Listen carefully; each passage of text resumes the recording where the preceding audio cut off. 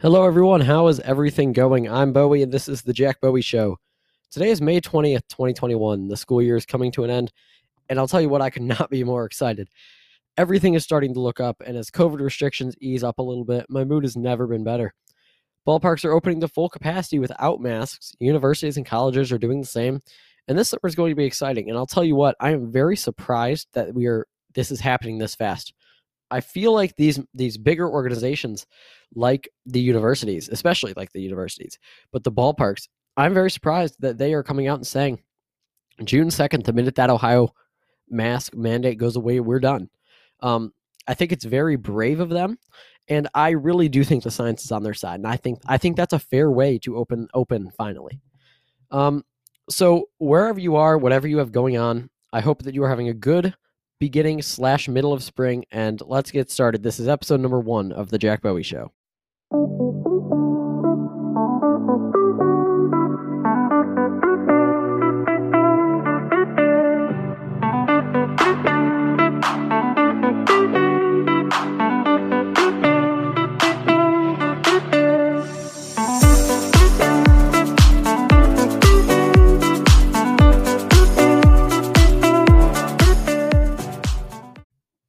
The school year is coming to an end, and in the United States and yesterday in Perrysburg, Ohio, the seniors checked out for the year. The last day of school for seniors, you finally made it. We're all very proud of you. Have a great summer, and good luck in whatever comes next. We also wish our student athletes well as they take their next step in their academic and athletic careers. Perrysburg High School staff and students wished Principal Michael Short well as he prepares for his retirement at the end of the school year. Staff members wore shirts commemorating him, as well as masks with his face on them. And I'll tell you what, you can imagine how scary it is having every teacher in your school look like your principal. But on a serious note, good luck, Dr. Short, and thank you for everything you've done, and enjoy.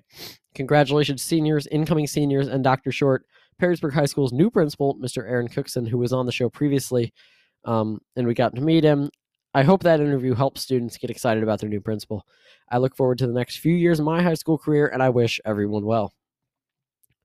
Following the insurrection on January 6th, members of the U.S. House of Representatives wrote a bill that would, if passed, create a January 6th commission to investigate the events of January 6th.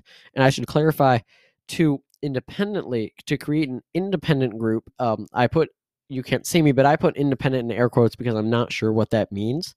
And I'm not reading the multiple thousand-page bill. So this bill did pass the House, and it's now awaiting voting in the Senate. The vote's very divided, with several Republicans indicating that they do intend to vote yes on the bill. The bill doesn't have bipartisan support, but as in the way that House reps, senators, the way that politicians run now, it's about as close as we're going to get. In the House, 35 Republicans joined efforts and voted yes. Democrats will need 10 Senate Republicans to join them to pass this bill to create this independent January 6th commission. CNN wrote an article about the vote with their projections on who may vote yes. Republican senators that CNN projects may vote yes are Lisa Murkowski, Bill Cassidy, Pat Toomey, Lindsey Graham, and Mitt Romney. With the 7 Republican senators who voted to convict Trump in the impeachment trial, that leaves 3 needed. And the Jack Bowie Show's projection, or my best guess, we'll call it, I'd say the bill passes and the January 6th commission is created. I don't know what that means.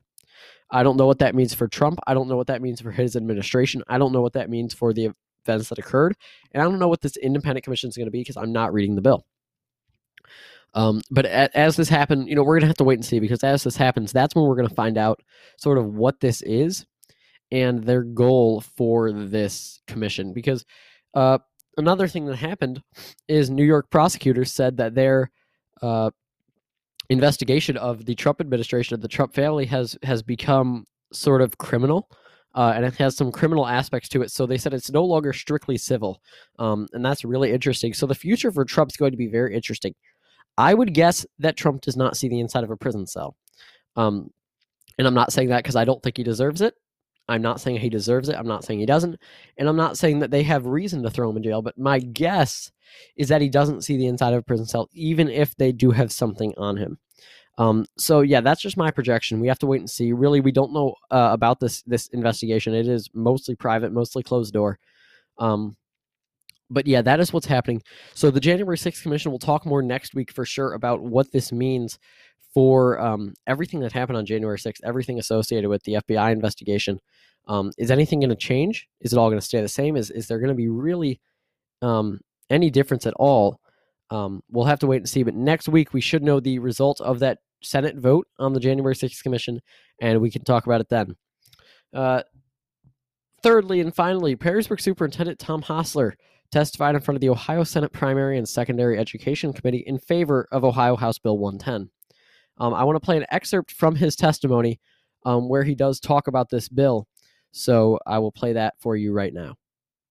As you said, digging into this and looking at what the state can afford, the other side of that coin is the state saying, well, we can't afford to fund it, the teachers, all the things that are justifiable that we have laid out, counselors and athletics and performing arts, all the things that go into a quality education for all Ohio students. The debate really, when you start to assign it different terms, becomes, do we want to fund these things that we know our students need at a minimum? Superintendent Tom Hostler is a member of the school funding work group, and House Bill 110, is a school funding, or a very school funding focused bill. And I do have some news to announce before we end the episode today.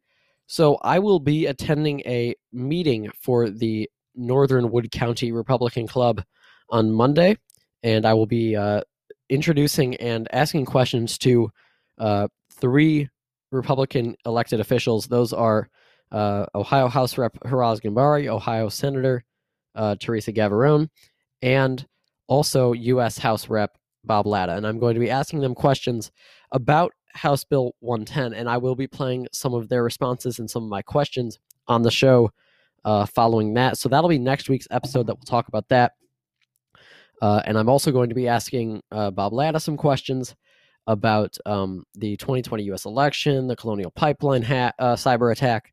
So all of that is going to be very important. So if you are interested in House Bill 110, do your own research, but also make sure you watch the episode next week where we are going to be talking about Ohio House Bill 110.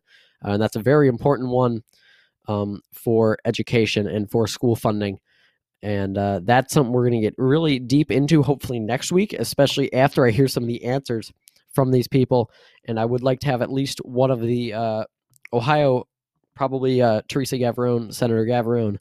I would like to hear her explain the bill a little further so that we can really get a taste for what this bill means to the senators so that they can make the right decision when voting. So thank you all for listening or watching wherever you are. I will have one episode out next week, as I said, but then I'll be taking a break for a week and we'll get right back to it. I promise. I have not been at it for a while and I've been taking a break, but we are back and I appreciate you and I look forward to next week and the next episode of The Jack Bowie Show. Good evening, everyone.